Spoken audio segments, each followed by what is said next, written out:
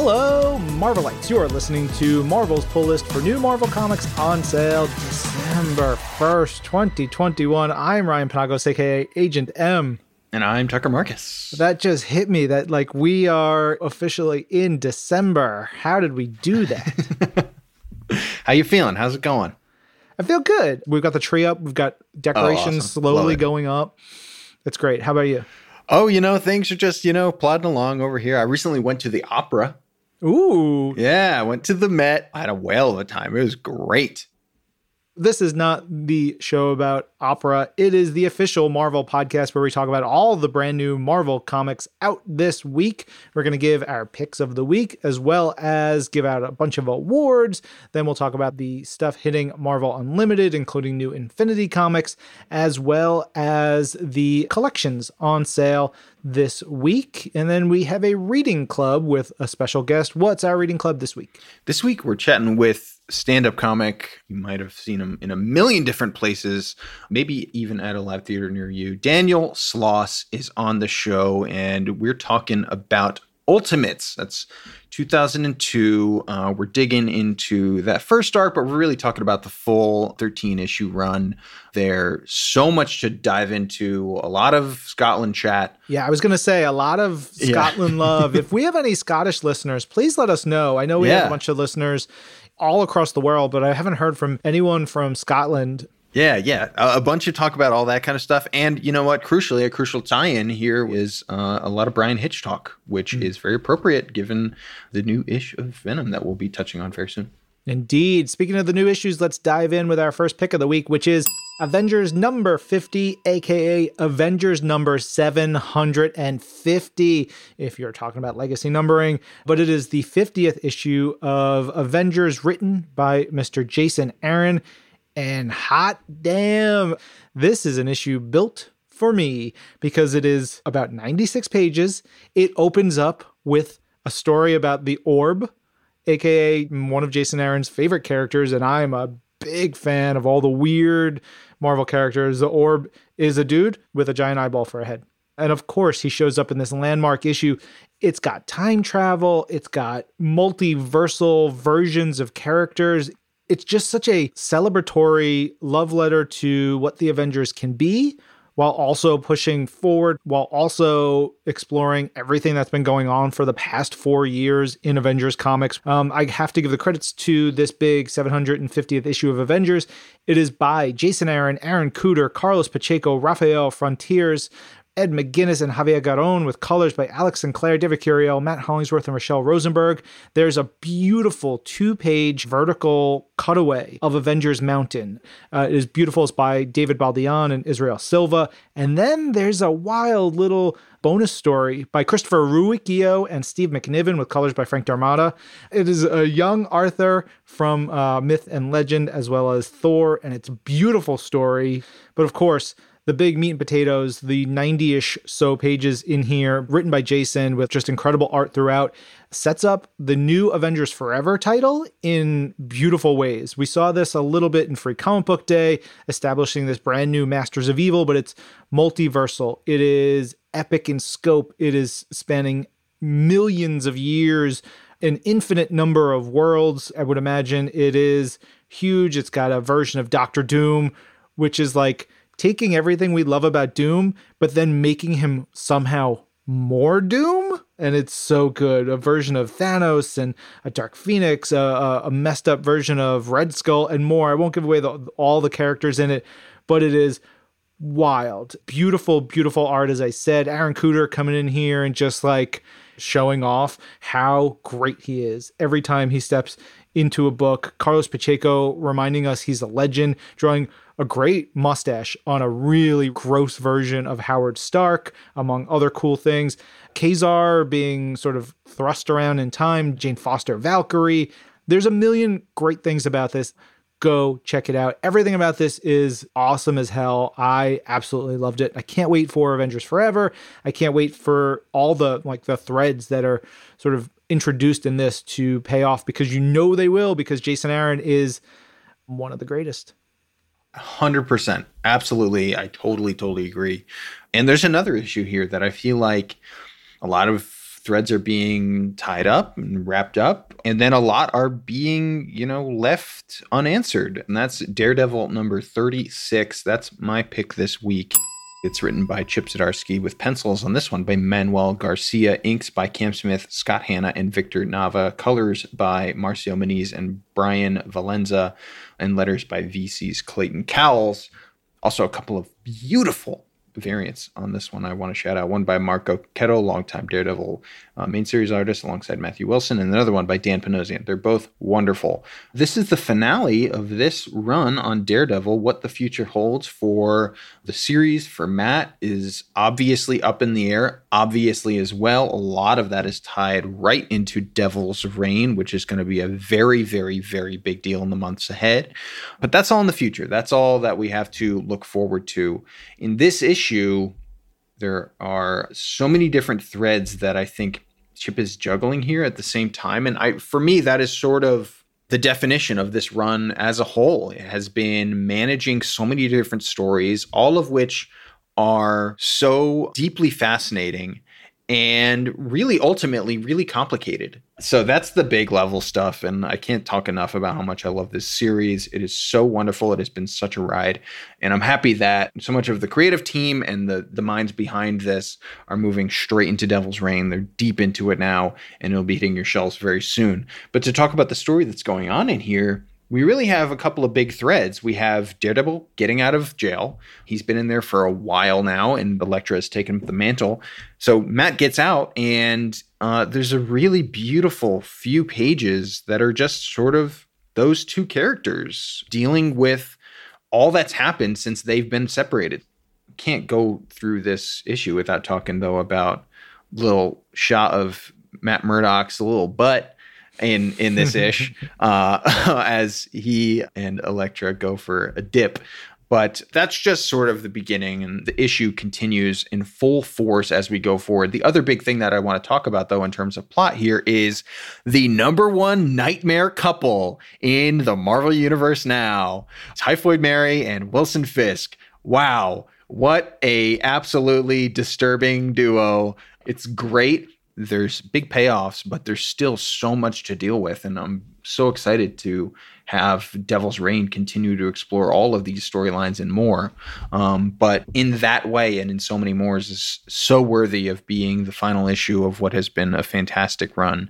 And, it does the rare thing of like finishing a total run and doing what Chip clearly wanted to do over the course of his take on Daredevil, but also leaving the door open to so much more that we've yet to see. Yeah. Big shout outs to thick ginger beard Matt Murdock. Yeah. That look is real good. And the Typhoid Mary Kingpin stuff, every time they're like together in this way, reminds me back to Ann Nesenti and John Romita Jr.'s run. And there's that scene in Wilson's office where they're like flirting and she sets his jacket on fire and he just tosses the jacket. And then they sort of pan out and they are just getting down. Yeah. Again, we talked to Chip about his love of that run. So it all makes perfect sense. Speaking of the beard, like so many times I was like, I just flashed to D-Man in my head because it's that thick ginger beard. It's nice. Give us Dennis Dunphy right now. Bring him Dennis to Dunphy, the fore. DD. The DD on the chest means something different. Ooh. Doesn't mean Daredevil. It means Dennis Dunphy. Okay. Our last of the 3 picks for this week is New Mutants number 23. It's written by Vita Ayala with art by Rod Reese, and VC's Travis Lanham does the letters. I got to give a shout out to Martin Simmons making one of the gnarliest, just I don't like this covers that is so good at the same time. It's all the New Mutants characters as little dolls. It's upsetting. Martin Simmons, thank you for doing it. It's really good. It's very striking. It's exactly what a cover should be. It grips you and pulls you in and makes you want to read the book.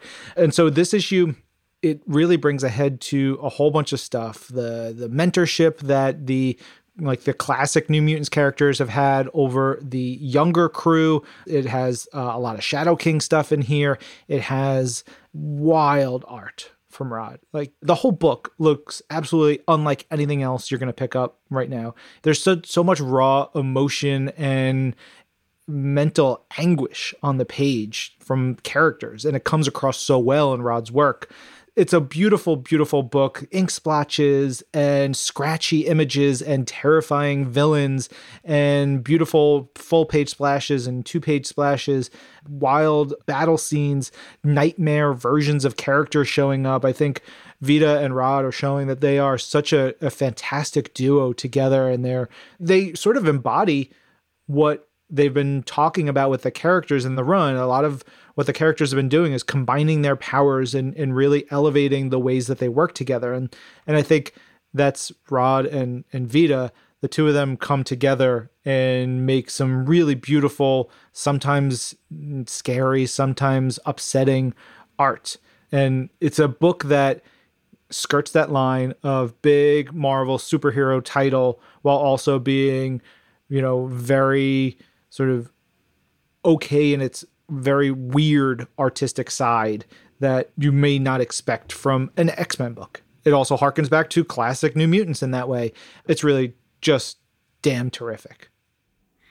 Yeah, I totally agree. It's a beautiful, beautiful issue, and I think it actually folds really nicely into the first issue that we're talking about for all of the new Marvel comics coming your way this week, which is Amazing Spider-Man number 80, because there's actually, this feels, visually at least, like a New Mutancy type take on Amazing Spider-Man. And I think in terms of the canonical, like historical touchstone visual palettes of Marvel comics, like obviously Sienkiewicz style, like New Mutants, scratchy, weird, dark. That's on one side. I think you can put Amazing Spider-Man, obviously, it at times can get into that.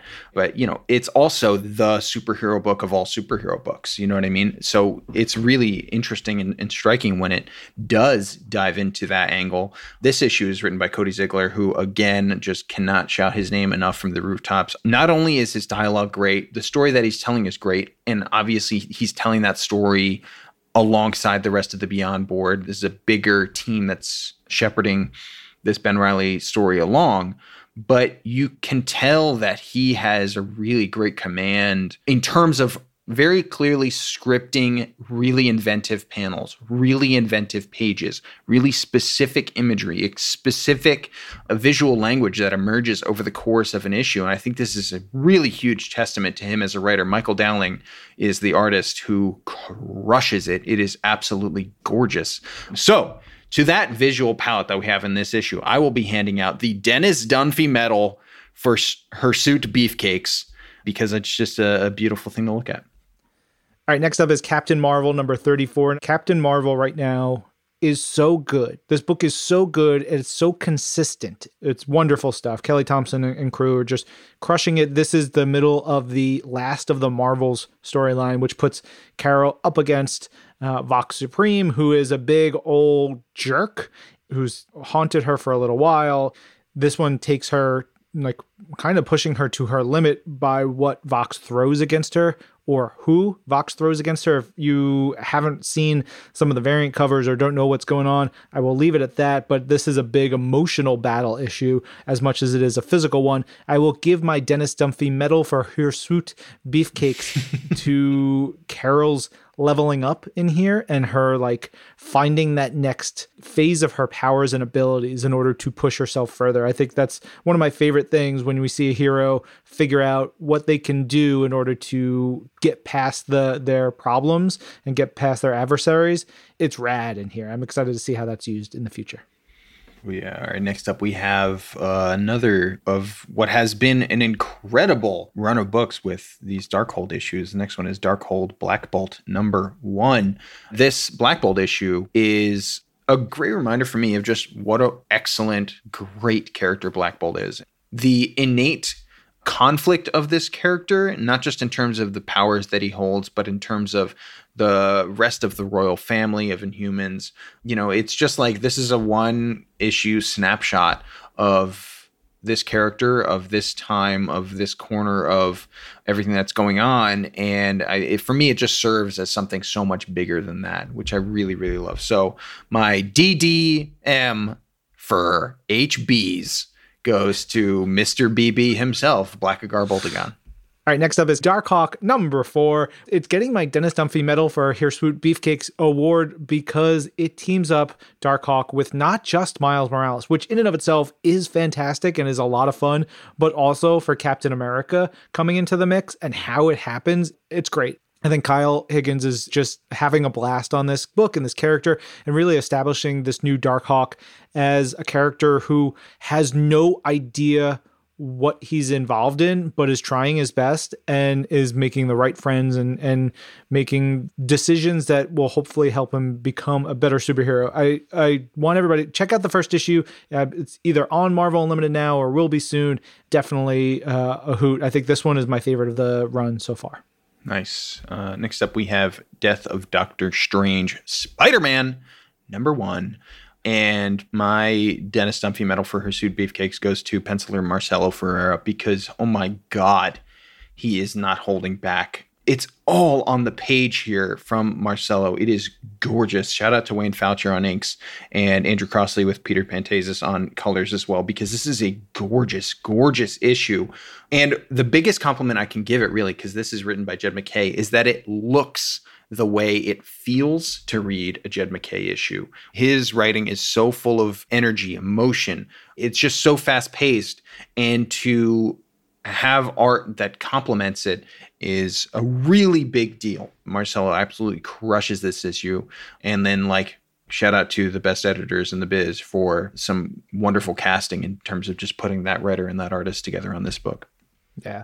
Another gorgeous book is Death of Doctor Strange, White Fox, number 1. And it's got great art by Andy Tong on the front and the back of it. But Luciano Vecchio, friend of the show, just comes in and does some gorgeous, weird, wonderful stuff in here with White Fox. And this issue feels really big. There's a lot of things that happen in this issue for White Fox, for Swordmaster, for sort of their teams and their comrades, the Tiger Division, the Agents of Atlas, people involved in their stories. The death of Doctor Strange affects Agents of Atlas and Tiger Division being Korea's sort of national superhero team, their quote-unquote version of the Avengers, and they're just fighting off mystical, nasty, weird creatures left and right. And then that is tied up into White Fox's history and her family history and her being the last of the Kumiho and all kinds of really cool stuff. It's a sweet issue in a couple of the conversations. It's sad in a bunch of the big revelatory moments, and it's wonderfully action-packed. It's a good one. I definitely would suggest this one if you want to just get a taste of some of these characters who are on the periphery of mainstream Marvel superheroes. Absolutely. And not to force a metaphor here, but I think the Death of Doctor Strange tie-in issues is sort of a really interesting example of just how malleable a story like that is, because we have a Ben Reilly Spider-Man version of it or a White Fox issue, but it all fits in so wonderfully with the story that's being told there. I think of that sort of similar dynamic with everything that's been going on in Fantastic Four. And my Dennis Dunphy Medal for Hirsute Beefcakes goes to the number 1 Hirsute King, Dan Slott, because, listener, if you haven't tuned into our reading club with writer Dana Schwartz, I would highly recommend doing that, because who pops in but Mr. Slott himself, a friend of Dana's, obviously a friend of our show. And in that conversation, Dan teases, I think, the events of this issue and beyond, which is getting to see Jen Walters in a Fantastic Four book. We get to see Jen in the courtroom here. It is so much fun. Where I was at the start of this discussion of Fantastic Four number 38 is ultimately what's so impressive about the work that Dan's doing here is you can tell, one, how much he loves these characters, how much he loves those very specific moments in Fantastic Four history, like Jen Walters joining the team for a brief period of time. But he's pushing the envelope. He is having fun. He is doing weird things. He is going further. He's introducing new characters. He's not holding back. He's not just playing the hits. He's really testing himself. He's testing these characters. He's testing the limits of what a Fantastic Four book can be. And I just want to sing this series praises from the rooftops. It feels ultimately like he's always taking risks. And I love that about him. I love that about this series. Hell yeah.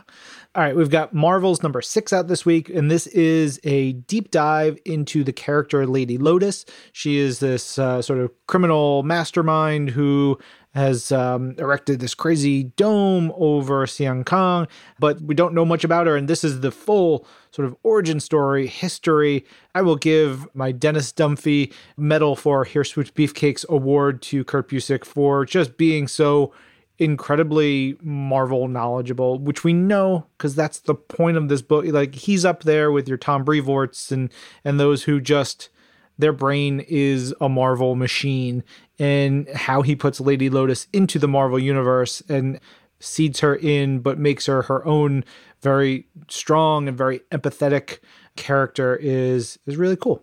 Yes. Next up, we have Marauders number 26. Lest we forget that Jerry is still delivering some of the best comics around with Marauders. Writer Jerry Duggan is still crushing this series. And hey, it's a big week for burly, powerful dudes with powerful, burly ginger beards, because we get another one here with Harry Leland, who plays a big part in this issue in particular.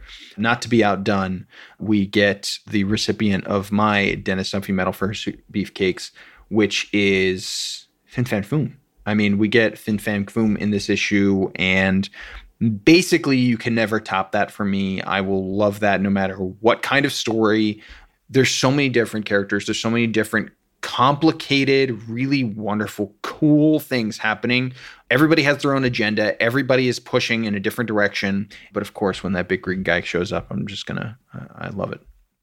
We've got Phoenix Song Echo number 2 out this week, which gets my Dennis Dunphy Medal for Hirsute Beefcakes for the antagonist in here, which is one that I was like, oh, cool. It's a great use of a character, someone who maybe not every Marvel reader will know, but I think this is a cool series to bring them into and make them really scary and involved in a story where they feel like a huge threat and get involved in the current Phoenix, aka Echo's story. It's got beautiful art. It's got really cool stuff and emotional beats in here as Echo is sort of brought into her past, in her timeline, her family timeline, in ways that if you put yourself in her shoes, what would you do in those situations? It's something I thought about when I was reading this, and I think you will too. Next up, we are going over to the Star Wars universe for a couple of issues, the first of which is Bounty Hunters number 18. In War of the Bounty Hunters, obviously a ton went down across the board, but a lot happened to Valance coming out the other side of that, now emerging back into his own tendril of the Star Wars universe, his own storyline as we go out. It's going to be really interesting to see what feels like could be a turning point in this character's life. Who really knows? Because in this issue, he is sort of reconstructed, reborn under the auspices of Darth Vader himself. My Dennis Dunphy Medal for Hirsute Beefcakes award, though, goes to a bit of this story that is absolutely inappropriate for a medal so-called that, because it's like a really touching, beautiful flashback in time that provides just a really wonderful moment of connection for you as the reader, where you are able to reach into this character's heart and it reminds you of the character at stake. So that part of the story gets my DD award. Yeah. Also in the Star Wars universe is Star Wars Darth Vader number 18. And I'm going to give my Dennis Dunphy Medal for Hirsute Beefcakes to this full page splash in the middle of the issue. It has Darth Vader having just come out of his TIE fighter in like a super kind of heroic pose. So the way he's standing is cape billowing in the wind and a bunch of like regular civilians looking up at him. The caption says, "This is the hero we've been waiting for." And I love that like twist on how people will see Vader if they don't know who this guy is. They don't know what his story is. They don't know much with the Empire in this part of the universe and the galaxy. It's a great shot by Leonard Kirk. And we've been big fans of what Greg Pak has been doing on this book for the last year and a half or so. It's a lot of fun.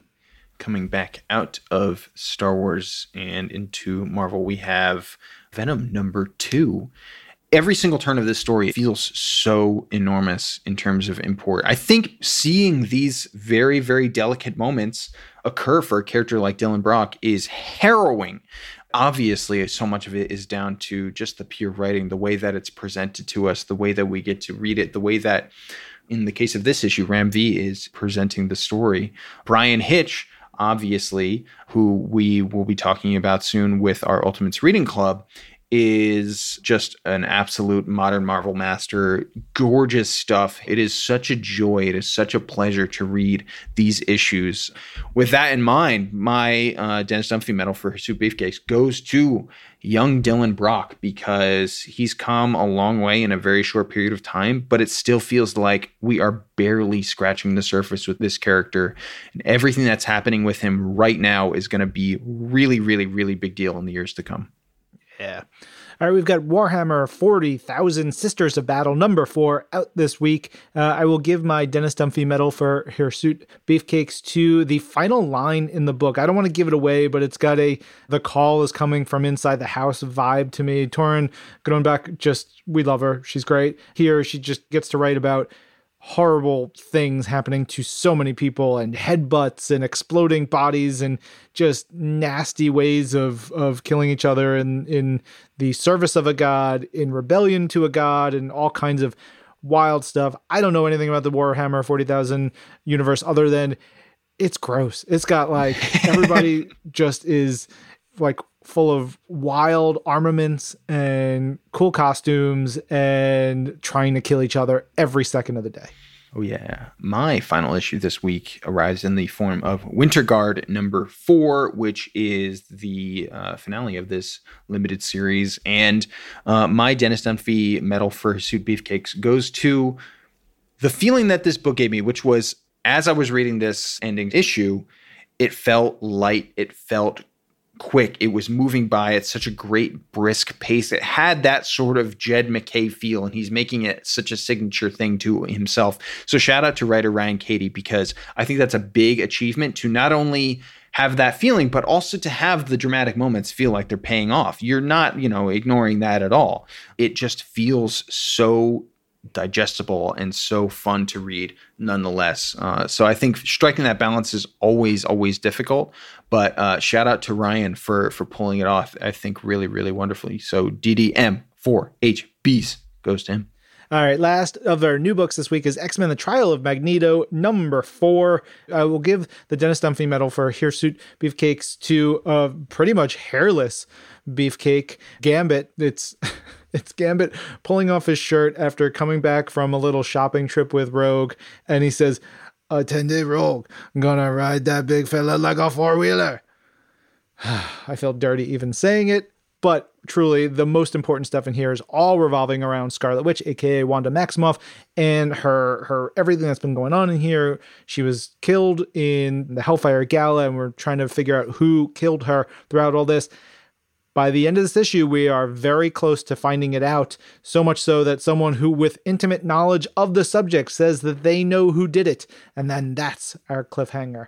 It's a cool series. This is one of those I think will be an exceptional read all the way through once it's all completed. All right, jumping out of fresh floppies this week, why don't you head over to the Marvel Unlimited app, where you'll be able to read 2 brand new Infinity comics, and those are Fantastic Four number 4 and a new number 1, Spider-Bot number 1. Yeah. And then also on Marvel Unlimited this week, we've got issue 6 of Alien, Avengers Annual number 1, Cable Reloaded 1, which rules. As I mentioned earlier in the show, the first issue of Darkhawk is now actually in Marvel Unlimited, so definitely check that out. A whole bunch of other stuff, and we also want to point out How to Read Comics the Marvel Way. It's coming to you in 4 issues. You can check that out on Marvel Unlimited. It's pretty neat. All right, wrapping things up this week with the collections section, looking this week towards Conan the Barbarian Epic Collection, the original Marvel years. Queen of the Black Coast is coming in trade paperback as well. Arriving in trade paperback is Spider-Man Worlds Collide. All right, let's head on over to our reading club, which is once again with comedian Daniel Sloss, talking about the Ultimates run by Mark Miller and Brian Hitch. And look, we're going to throw lots of love for Scotland into this episode.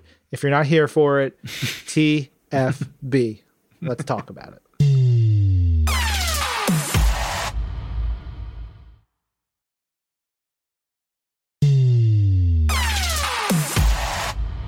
Tucker, let's get into it. We're going to be talking about the Ultimates with our guest on this reading club this week, Mr. Daniel Sloss. Daniel, welcome to the show. Thanks very much for having me. I was very excited to talk about this book. It's been a while since I read them, but I promise you, I have read and do love these books. I have so many questions for you, Daniel, but to start in like the most basic place, I love talking to any guests that we're ever lucky enough to have that aren't from the States, because first and foremost, I love hearing about their experience reading comics growing up and what that was like, because a lot of the times it's a pretty unusual pathway that people have to take to even get the stuff. Oh, it wasn't easy. Like, there was no comic book shops near me. My dad was desperate for me to get into comics from a young age because he grew up a nerd and he's still a nerd. And like, I got into like football, soccer, and other sports. And he was like, how on earth has like a nerd raised a job? This is the opposite of what I wanted. He was mad into 2018, like saw the like Judge Dredd and stuff like that. And then when Spider-Man, the original Spider-Man came out, like I was hooked. Like that was just the best thing. I was like, oh my God, like I need to know every single thing about this universe. There was the Ultimate Spider-Man started coming out, and it was the only comic book available in like our local news agents because it was quite popular. So I bought that religiously and then started getting a little bit more into them, but there was no real choices. And it wasn't until I started performing at the Edinburgh Festival and one of my publicists in my first year tried to like lure me into comic book shops because he was a big comic book nerd. And like I remembered my childhood. I was like, I remember enjoying them, but like I was a kid then and like I'm 18, 19 now. And he was like, did you just say comics are for kids? And I was like, yeah, they're for kids. And he was like, oh, you're okay. And then he bought me like Alan Moore's The Killing Joke and was like, you read that and you tell me if this is for kids. And then I was hooked. Again, every bit of money I got from a gig, I would just go to the comic book shop the next day and just buy and consume everything. And then I got more excited by the Marvel universe. And it was really hard because I want to start the story from the start and then get to the end. But like, that's not possible if you're joining. Like, you know, you've got to really hope that they come out with something like The Ultimate Spider-Man and they go, right, we're going to start this from the start. Otherwise, you know, I was joining in Hawkeye halfway through. And I mean, I guess that's what you're meant to do. But I found it so frustrating originally. I was like, where's issue number 1? They're like, that's rare. That's an insane thing to ask. And I'm like, oh, right, okay. And that's when I started getting more into the graphic novels. I don't really buy issues, single issue comics. It was always graphic novels for me because I could eat those in a chunk. 1, Daniel, where exactly are you from? And then 2, I think maybe closely related to that, you mentioned being a football fan. This is another thing I rarely get to talk about with guests or on the show at all. What team did you support growing up? So I grew up in a place called Fife, and I live in Edinburgh now. And I've got 3 teams. I've got East Fife, which is my local team. Who I say this all the time. I haven't seen East Fife play in, I'm going to say, at least 10 years because they play in a really gross place where I used to grow up. Not the stadium's not gross, but the time they play this. My Scottish team is Hibernian, but my big main team is I'm a Chelsea fan because I'm a horrible human being, and all horrible people support Chelsea. Yeah, we found common ground there. Who do you support? I'm a long-suffering Arsenal fan since 2005. Oh man, then it's a pleasure to meet you. What absolute! Oh, I love Arsenal fans. You must be sad all the time. It's so good.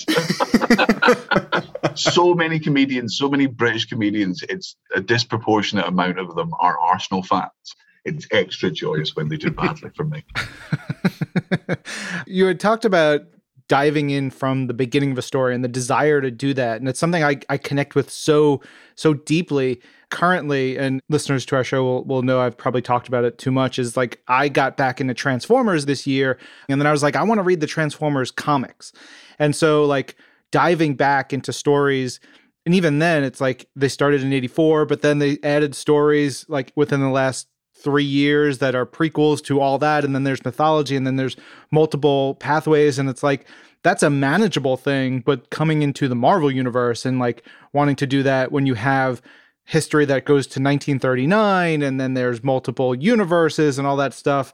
I always remember, like, there's everyone's own storyline in Marvel, and I started to understand that, and I was like, okay, I can just like pick my favorite. And I loved the Punisher, and I always loved the concept of the Punisher. And then they did like a couple of good crossovers with Deadpool, and I always enjoyed those. And then I always heard about like Secret Wars and Infinity War and all of these things. And I was like, what are these? And then I would buy like Spider-Man Civil War, and then I would read the whole thing. I'm like, I have no idea what's happening. And then you're like, oh, it's just Spider-Man's perspective of Civil War. Oh, now I've got to go and read the Avengers version of it, which I now enjoy because, now that I understand it's about one event, and once you know what the event is, it is very cool. But when you're starting, you're like, what is this game? Yeah. You mentioned that Ultimates was like really popular at the time. Obviously, it was a popular comic everywhere. The Ultimates and, that corner of the Marvel Universe in general was a big hit. Was it like particularly popular in Scotland? And was it like maybe there's something Scottish about the Ultimates or about the sensibility of that kind of comic that might connect with either you just as a young age, or might be the reason behind the fact that it's the one comic available at the shop instead of Amazing Spider-Man or X-Men or one of the, more standard ones?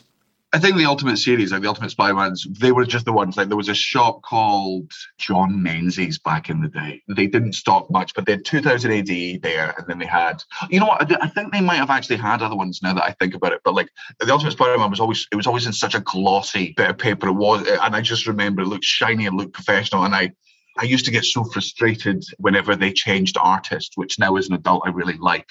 I don't know if it was popular through the rest of Scotland. I imagine it was, since it was the only ones that they stocked. But the reason I moved towards the Ultimates was because I love Mark Millar, and Mark Millar's Scottish. And it was the fact that, I was like, oh, cool, there's a Scottish guy. I mean, I love Wanted. I love Kick-Ass. I love most of his work, if not all of it. And then I was like, oh, this guy does Marvel. Like, I want to see like a Scottish perspective, see what my people have done with it. And when I was rereading it, man, I was really laughing at some of the lines in it. Mark Millar's a very, very funny man. And I loved his take on just of Captain America. Like, he's a bit of an like, he really enjoys killing Nazis as well. Like, it's not just for the good, but he loves beating up Nazis, and he thinks it's brilliant when they die, and he'll make fun of them, and he's a bit toxic. It was a very refreshing, fun take for me. I think that's one of the things that I love, is that they weren't afraid to make Captain America a little bit more abrasive and maybe of his time in a different way. And like, you bring that sort of 1940s growing up in the Depression and all kinds of messed up upbringing. And we love the super sweet, wonderful Captain America we know, but this one, yeah, he's just the worst. This is like to your point, Daniel, it's a very mature book. Not just in terms of the actual dialogue or content or like character perspectives and things like that, but literally in terms of just how you read it, the reading experience itself, because it's very sparse. I mean, especially when you start in that first issue, there's so many different pages that have like one or two words on them, period. And it's such an immersive experience, and it's a purely visual experience in that way. I think it's really interesting that you mentioned that, like, you even had the awareness at a young age to clock the fact that like a different artist was on a book. Because I feel like a lot of the times people who are young and picking up comics for the first time don't even really have time to think about that. You're just immersed in the plot or in the story, and having an appreciation for the artist comes later. I was just curious about how that affected you, about your thoughts on that, about your journey as a comic book fan, not just in terms of the character and the story, but for your appreciation for the art itself. I thought Spider-Man was cool, but in the Ultimate Spider-Man, like, he just looked class. I loved the artwork, and every time there were crossovers, like some of the X-Men people would come in, and I just remember I loved the glossy look of it all the time. Like, I thought, you want your superheroes to look cool. Like, it's not until you're later on where you want them to be, gritty hard asses, and that's why you like the Punisher. You wanted Spider-Man to go around in different costumes, and every time you got a new one, that was sick. You're like, oh God, he's got some venom in him this time. And I think when I was younger, I much preferred like more realistic looking stuff a little bit, just because it made it easier to imagine. Whereas now I'm more plot driven, and artwork is a bonus. Sometimes I have to slow myself down. Comics are at 50% at least the artwork. Like, the reason you enjoy them is because, somebody incredibly talented has spent, hours on this one panel. The least you could do is look at it. That's a great point. Yeah.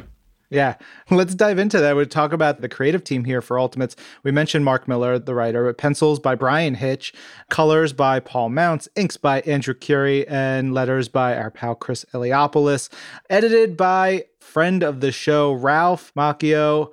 Ralph has been on our show a couple of times, and he's been part of Marvel for like 35, 40 years. And we've talked to him about working with Stan Lee and Steve Ditko and Jack Kirby and how he was involved in What If and Ultimates and pretty much anything, the Eternals. It's pretty cool. So seeing Ralph, yeah, his name in here is neat. You mentioned the art and Brian Hitch. Man, I forgot how gorgeous this book looks. Hitch and Mounts together, really. It's Paul Mounts is an incredible colorist. There are some wild, beautiful, widescreen vistas and shots. And the term cinematic for comics really, really, I think, started to get used more and more after Ultimates came out because it's just gorgeous. I wanted to jump back to the first issue, though. Going through it again, it's like the first issue is like 90% flashback to World War II. It's establishing of Captain America and just a little hint right at the end of the modernness. It's such a ballsy first issue for a major flagship launch title. I'm still to this day like surprised and thrilled that that's how they did it. And that people were like, yeah, this is awesome. Because it's gorgeous. And the cover has the team on it. You don't get that team in the first issue. It's wild. It slowly spoon feeds you, like, Captain America. Also, I love the Germans in this. I found the dialogue between they're just saying, "Oh my God," all the time. Like they're terrified. Just very panicky Nazis running away from Captain America. You couldn't get away with it now, but that's the point. Captain America's not wearing a parachute. And like in the movies, he's not wearing a parachute. He jumps out. It's just cool. But in this one, they're like, why doesn't he wear a parachute? He goes, because parachutes are for girls. And then jumps off the plane. And you're like, hey, it's 40s Captain America. Yes.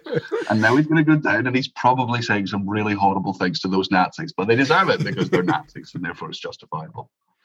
As a comedian, and I guess, I don't know, there's a certain interesting part to it for me as well, because like, I think maybe you might have a different perspective on this being from Scotland, from the UK, that I think to an outsider, there's a lot of Scottish people are very funny. And that's like a big piece of the culture. So I'm curious just like in general about like you growing up around probably a bunch of funny people and saying, I want to be professionally funny. And like, if you have any thoughts on like the timeline between like when you started that journey, when you decided you wanted to go into stand up, when you decided that like that was your passion, and if there was any crossover between that and your interest in comics, and were you drawn to comics that were funny, or was there any kind of creative crossover or influence or cross-pollination there or anything like that? Definitely. Right. So, I mean, when I was at the Edinburgh Fringe and my publicist was taking me to comic book shops and he got me The Killing Joke. And the reason I became obsessed with The Killing Joke is because in it, the Joker is a comedian before he becomes the Joker. And I think that's such a testament to comedians that were all one bad day from becoming mass murdering psychopaths. So it resonates with me so much. Listeners, Daniel is taking off his shirt to show a Joker tattoo. So it's Alan Moore's the Joker I have on my back. I mean, nowadays it's a bit incel-y, and but I got it back in like 2009, so it was pre-incel stuff. I remember just because I had to get lots of trains to places to gig and to go do 5 sports, and when you're on the train in Scotland, you don't always get signal on your phone, and this was before smartphones were brilliant. So I used to just buy comic books and then sit down on the train. And my dad loved it because he was able to just get like all of his old ones that he would desperately try and get me into. And we'd, do something much like this afterwards. I'd come home and we'd discuss how my gig went and how much we enjoyed the graphic novels. Humor is obviously a very important thing to me. But the thing I really liked about so many of these graphic novels is they do something very similar, which is, I love the fact that when a superhero is getting his head kicked in, like the good ones like Iron Man and Spider-Man, they're still funny. Like even when they're being downtrodden, even when they're getting their ass absolutely handed to them, they're still funny. And I love that because I think laughter is the most defiant thing in the world. It's one of the most powerful actions. Like the reason why I think it's important to, laugh when you're grieving is because it's the only thing that'll get you out of it, because it's just this powerful, defiant action. And seeing all my favorite superheroes do it is exciting. I remember I wish I still had it, but like I used to take down like notes of like the funniest lines from each comic book that I liked, and would then go home and talk to my dad about them. That rules. And it feels very human too. Yes. To like, as you say, laugh in the face of all this, to be that defiant, it feels very natural. And I think that's one of the charms of the Marvel heroes, who are a little bit quippier. They use that humor as a weapon. They use it as a defense mechanism. Like that's who we are as people. That's what we do. That's why it feels like it comes across so naturally. Yeah. You had mentioned that you were at the Fringe Festival and you had been pulled to go get some comic books. I've only been to Edinburgh once and I loved it. I have to go back. One, where's the comic shop in Edinburgh? And two, when you are, performing and doing gigs and, maybe traveling with other comedians, do you have like a coworker, so to speak, who is a comic book fan that you can chat with? The comic book shop in Edinburgh. I don't know have you ever heard of a British television show called Black Books? Yeah. Right. So if you've seen it, it's about Dylan Moran is this comedian, and he plays this like drunk bookshop owner who is terrible at his job as a bookshop owner. He based that character, and that pretty much that entire story is based off a comic book shop in Edinburgh called Deadhead Comics, which is like down on the way to Grassmarket. And every time you go in, man, none of the things are labeled their price. Like I remember going in like and getting like the new Walking Dead graphic novel. And I'm like, how much is this? And he goes, how much does it say? And I'm like, it doesn't say. And he goes, all right, let's go 20 quid. And I was like, but the last one was 15. He's like, I know, but this one's really good, so 20. And you're like, all right, okay, I guess this is just a... And he was great for recommendations. And he would just play World of Warcraft the entire time you were in the store. Like he wouldn't pay any attention to you. Like it was just, he would give you recommendations and then guess the prices of the comics.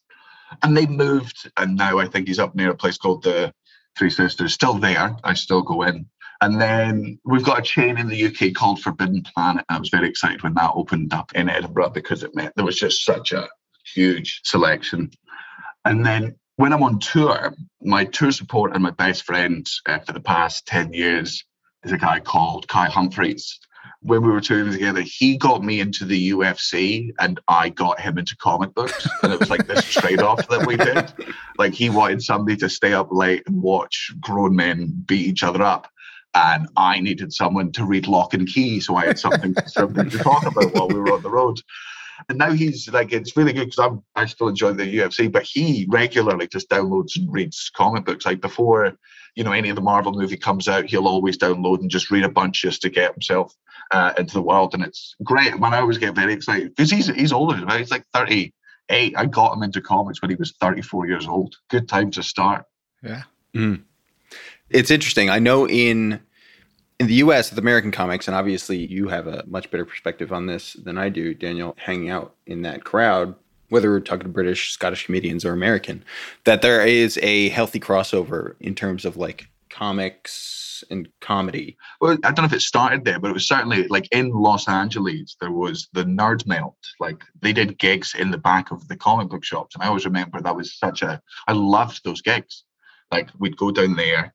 And Emily Gordon used to run a bunch of them, and she knew I loved comic books, and she would just give me a bunch at the end of the show. And it's very funny because now, obviously, like Kumail, who we performed with back then, and is a big nerd, is now in the Eternals, and he's ripped, and he's like, oh, Marvel. It's so cool. I don't know if it all comes from there, but like for me, that was my, there's no comic book shop gigs in the UK. Like I remember coming to Los Angeles, I was like, it's very nerdy, but it's so nerdy that it's cool. Like I can't believe you can just get away with it. There's enough of a culture here, and I loved it. Yeah. Where are some of your favorite places to play? I mean, you mentioned playing in a comic book shop. To perform there seems like a lot of fun, but you've kind of been all around the world, right? Yeah. I mean, I do everywhere from like Russia to Hong Kong to Singapore. I do all of Europe, like Lithuania and Iceland and Estonia, to Australia and the States. I love doing comedy everywhere. Like I think comedy is truly universal unless you're doing political stuff. or you're bad at it. I love gigging in America. I love making fun of Americans because you're very easy to make fun of and you do all take it so very personally. Yeah. But I think you're such an incredibly comedically intelligent audience. And it's because of the fact that you've had stand-up here for so long. And, most of the best comedies made when both TV and movies are made here. We've still got excellent stuff in the UK, obviously, and Australia produces some good stuff, but most of it comes from the States. And because you're just consuming comedy all the time, it means, we can make fun of Americans for, the stereotype of them being stupid or whatever, but comedically, suave, understanding, like you get the idiosyncrasies, you get the sarcasm and the nuance, and it's really fun to perform here because it's the capsule of comedy. So few British comedians have made it in America. So I always consider myself extremely lucky at the fact that I get to come over here and perform to you big idiots. On that note, when you're in Lithuania or when you're in Brisbane or wherever you might be, I know you're probably on like a whirlwind tour. You're probably in some of these places for less than 24 hours. But do you ever find yourself looking for comic shops in these places? Yeah. First time I went to Sydney, I was desperately looking for comic books. And I don't think I found one. I think I could just find them in like the bookstores there. And then I think Melbourne's got some good. Oh, Melbourne definitely does. We've got a really good tradition. Do you know the comedy group Auntie Donna at all? Yeah. Right. Because me and Mark Bonanno from Auntie Donna, we had this tradition every year in Melbourne. We would go to a comic book shop and we would buy each other a comic book. Like we would buy each other our favorite graphic novel. And then we would go to a coffee shop and we would sit down and just read each other's favorite graphic novel in front of each other every year. That may be the most romantic thing I've ever heard. Man, it's great. We didn't do it last time. I think we tried because I was in Melbourne for just a bit, and like Auntie Donna have blown up rightfully after so many years. I'm very happy for them. But yeah, me and Mark, I want to keep that tradition going. Mark Bonanno is one of those people. Like I've been a fan of Auntie Donna for years and years and years, like 10 years. Yeah, before they were cool. Exactly. I love to make that claim. But specifically, I like to make it because I remember like spotting Mark Bonanno's iconic visage and profile and beard, like in the back at the UCB Theater here in New York one day. And this is pre-Netflix and pre-everything. And I was too nervous. I was too nervous to go up to him and say, hey, I know you're Mark Bonanno. I know all your work. Oh man, you should have told him he's the biggest sweetheart in the entire world. Like, oh yeah, I don't think I've seen him be cruel to anyone. It always comes back to you in the UCB theater, Tucker. Thinking about UCB and sort of improv and sketch shows and stuff like that. For you, Daniel, is there like comedy that you go back to for inspiration, or when you're thinking about, hey, I'm a new special, or is it just like pulling from your life or pulling from thoughts? Do you go back and like, we talk to a lot of writers and stuff and creatives of different brands and media, and they're like, yeah, I'll watch this movie or listen to this song or put on this record or read this comic or this book to get the juices flowing. I love stand-up and I consume it at such a high rate.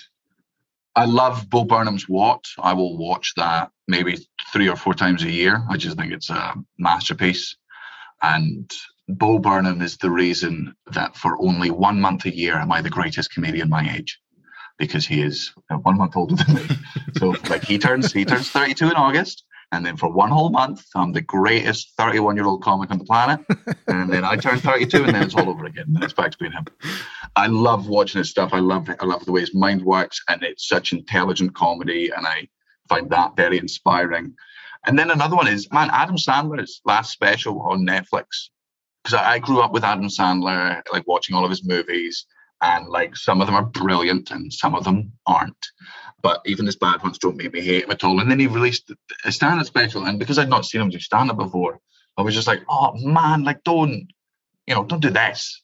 Like I don't want to see you doing, this badly. And I completely forgot that he used to be a stand-up. And I don't know if you've seen his special, but for like the first 5 minutes that you're watching it, you're just like, oh man, this is so stupid. And then for the next 50 minutes, you're like, oh, this is so stupid. Like it's all, man, he just wants to make people laugh. It's just silly jokes, silly songs, like him being an idiot and having fun on stage. And I love watching that special so much because it reminds me not to take this job seriously. Like, you can do beautifully intelligent comedy, the likes of which, Bo Burnham and Tim Minchin do. You can do superbly dark comedy that's to the point like Michelle Wolf and Anthony Jeselnik and stuff. But ultimately, you can still also just do silly jokes just to make people laugh. And that's ultimately what we're all doing, and you don't need to take it anything more seriously than that. And then, Michelle Wolf's last special, her one on Netflix, I watched that a lot just because I think it's just such superb writing that she does, and the way she flips so many arguments on their heads, I just find it inspirational. I could still tell you Michelle Wolf's lunch order, having been the writer's intern at Late Night with Seth Meyers from when Michelle. Anyway, to dive back into Ultimates, to go from that to the thing that we're supposed to be talking about here. When we go from the beginning of this run through issues 3, 5, 7 through to the end, one great W cameo there. Man. George W. Bush pops up in issue number 3. Because I was looking at it today and I was like, I was zooming in. I'm like, is that? Yeah, no, that's him. Which I love. And I'm sure that if one was writing an academic breakdown of Mark Millar's work, like there's something there just in terms of him grounding things so in reality and reminding you that, he's placing this in the real world, I think is fascinating. But when you think back on this book, what moments stand out to you? Like, do you remember this is a big action set piece that I remember loving? This is a moment in the book that when you think back on it, even if it's been years since you've read it, immediately come to mind. Yeah, like later on when, I can't remember the name of the bad guys coming down from space, but like Captain America just sicks Hulk on them. And it's literally like, go get them. And just I was like, okay, I'll do it. And just loses his mind. And I'm just like, but it's another like puny god moment where there's very few greater moments in any comic book than when Hulk just loses it in the most Hulk way, because he's just so powerful and just such a badass. And then also, man, I really, really did love every one of Captain America's fights with Red Skull. It's a barroom brawl, but just with much higher stakes. But like, if you were to take the exact fight and you were to put it in a pub with two people drinking, you were like, it's an old 1940s fisticuffs, let's beat each other's heads in. And I love that so much. Yeah. Tucker, what you were talking about with the W cameo, but it's also like Larry King is in here, Shannon Elizabeth, there's the Freddie Prinze Jr. stuff. And it's something that we at Marvel, it's always been grounded in pop culture and references. David Letterman has shown up in comics. The Saturday Night Live cast has shown up in comics. The Beatles showed up in Fantastic Four. They referenced Robert Downey Jr. in this. Yeah. And so for me, it's a double-edged sword of like, those things are great. And as you're reading them, especially if you're reading it around the time of it releases, it's fun. It feels like current and very of the moment. But then, now we're almost 20 years removed from the initial release of these stories. There's it does date them a little bit, which is fine. I think it makes them a cool little time capsule in some ways, but it's still this story is so timeless, and you can pull out those things and it could be like a comic that just came out this week. And it's so damn good. Yeah, I agree. In the first 6 issues, there's 2 other key things I wanted to touch on, which is Thor and then the Hank Pym and the Wasp stuff, because the Hank Pym and the Wasp stuff touching on the domestic abuse connections that had been established years and years prior in the main Marvel universe. And here it's really disturbing at the end of the story of what Hank does to Janet and the path that goes down. And then the way that they use Thor is so cool, of just this big old hippie and maybe he's a god.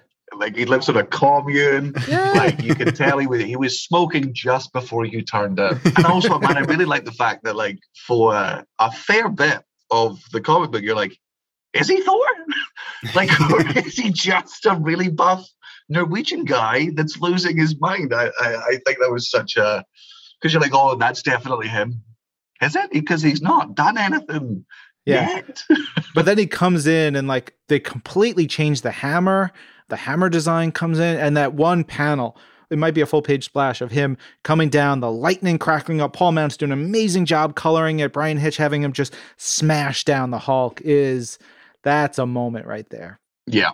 I mean, anytime they fight amongst each other, and that was a thing I always remember. The reason I was so desperate to find what Civil War was I was like, hold on, you're telling me there's a storyline where they all beat each other up. Like, you know, it's great watching your heroes fight bad guys, but it's also so good when they find an excuse to kick each other's heads in. Like, that's the most, because that's the debate you're always having. It's could this person beat this person? And it's nice to, you know, see in action. And Thor and Hulk have had so many good fights over the years. Like, I can't remember which animated one it was, but the one where like Hulk literally punches Thor through a mountain. Like that's like in one side of the mountain, out the other side, and opposite bit. It was like, oh, that hurt. And you're like, man, this is great. And this is another one where, you know, there's many excuses for them all to fight Hulk, because obviously Bruce isn't having the best time, and he's the hardest one to take down. So I love reading that. Please take a second and tell people about Hubris. Oh, yeah. I've got a book that's out. It's called Everyone You Hate Is Going to Die. It's a self-help book, and it's very positive, as the title suggests. And I'm on tour. If you go to danielsloss.com, you can find all my stuff there. And please, for the love of God, before you come and see me live, watch my stuff on Netflix. I do not have time for you to just take a risk on my stand-up, come out, hear me say a bunch of horrible things, and then go, do your research. Don't waste your money and don't waste my time. Daniel, thank you so much. It was a pleasure. We should have you back, talk about something of a more recent vintage. Awesome. Thank you so much. Thank you so much for coming on, Daniel. This is awesome. Cheers, man. Thank you once more to Daniel for joining us to talk about Ultimates. I always love not only to get a super fan's perspective on something like that, which obviously Daniel is, but also to just get like an international reader's perspective. That's something I'm always deeply fascinated by. A wonderful salute to that, and a wonderful salute to Ultimates. Heck yeah. All right, that wraps it up for us. Welcome to December, everybody. This episode of Marvel's Pull List was produced by Ryan Penagos, Tucker Marcus, Jasmine Estrada, with help from Megan Bagala. Jill DeBoff is our director of audio. And Brad Barton is Marvel's Pull List audio development manager. And the last time Brad took a vacation, he had his out of office on. And the note in his out of office just said, taking it full Scotsman. I didn't know what that meant, Brad, but I'm here for it. Do you, kid. I'm Ryan. And I'm Tucker. And this is Marvel, your universe.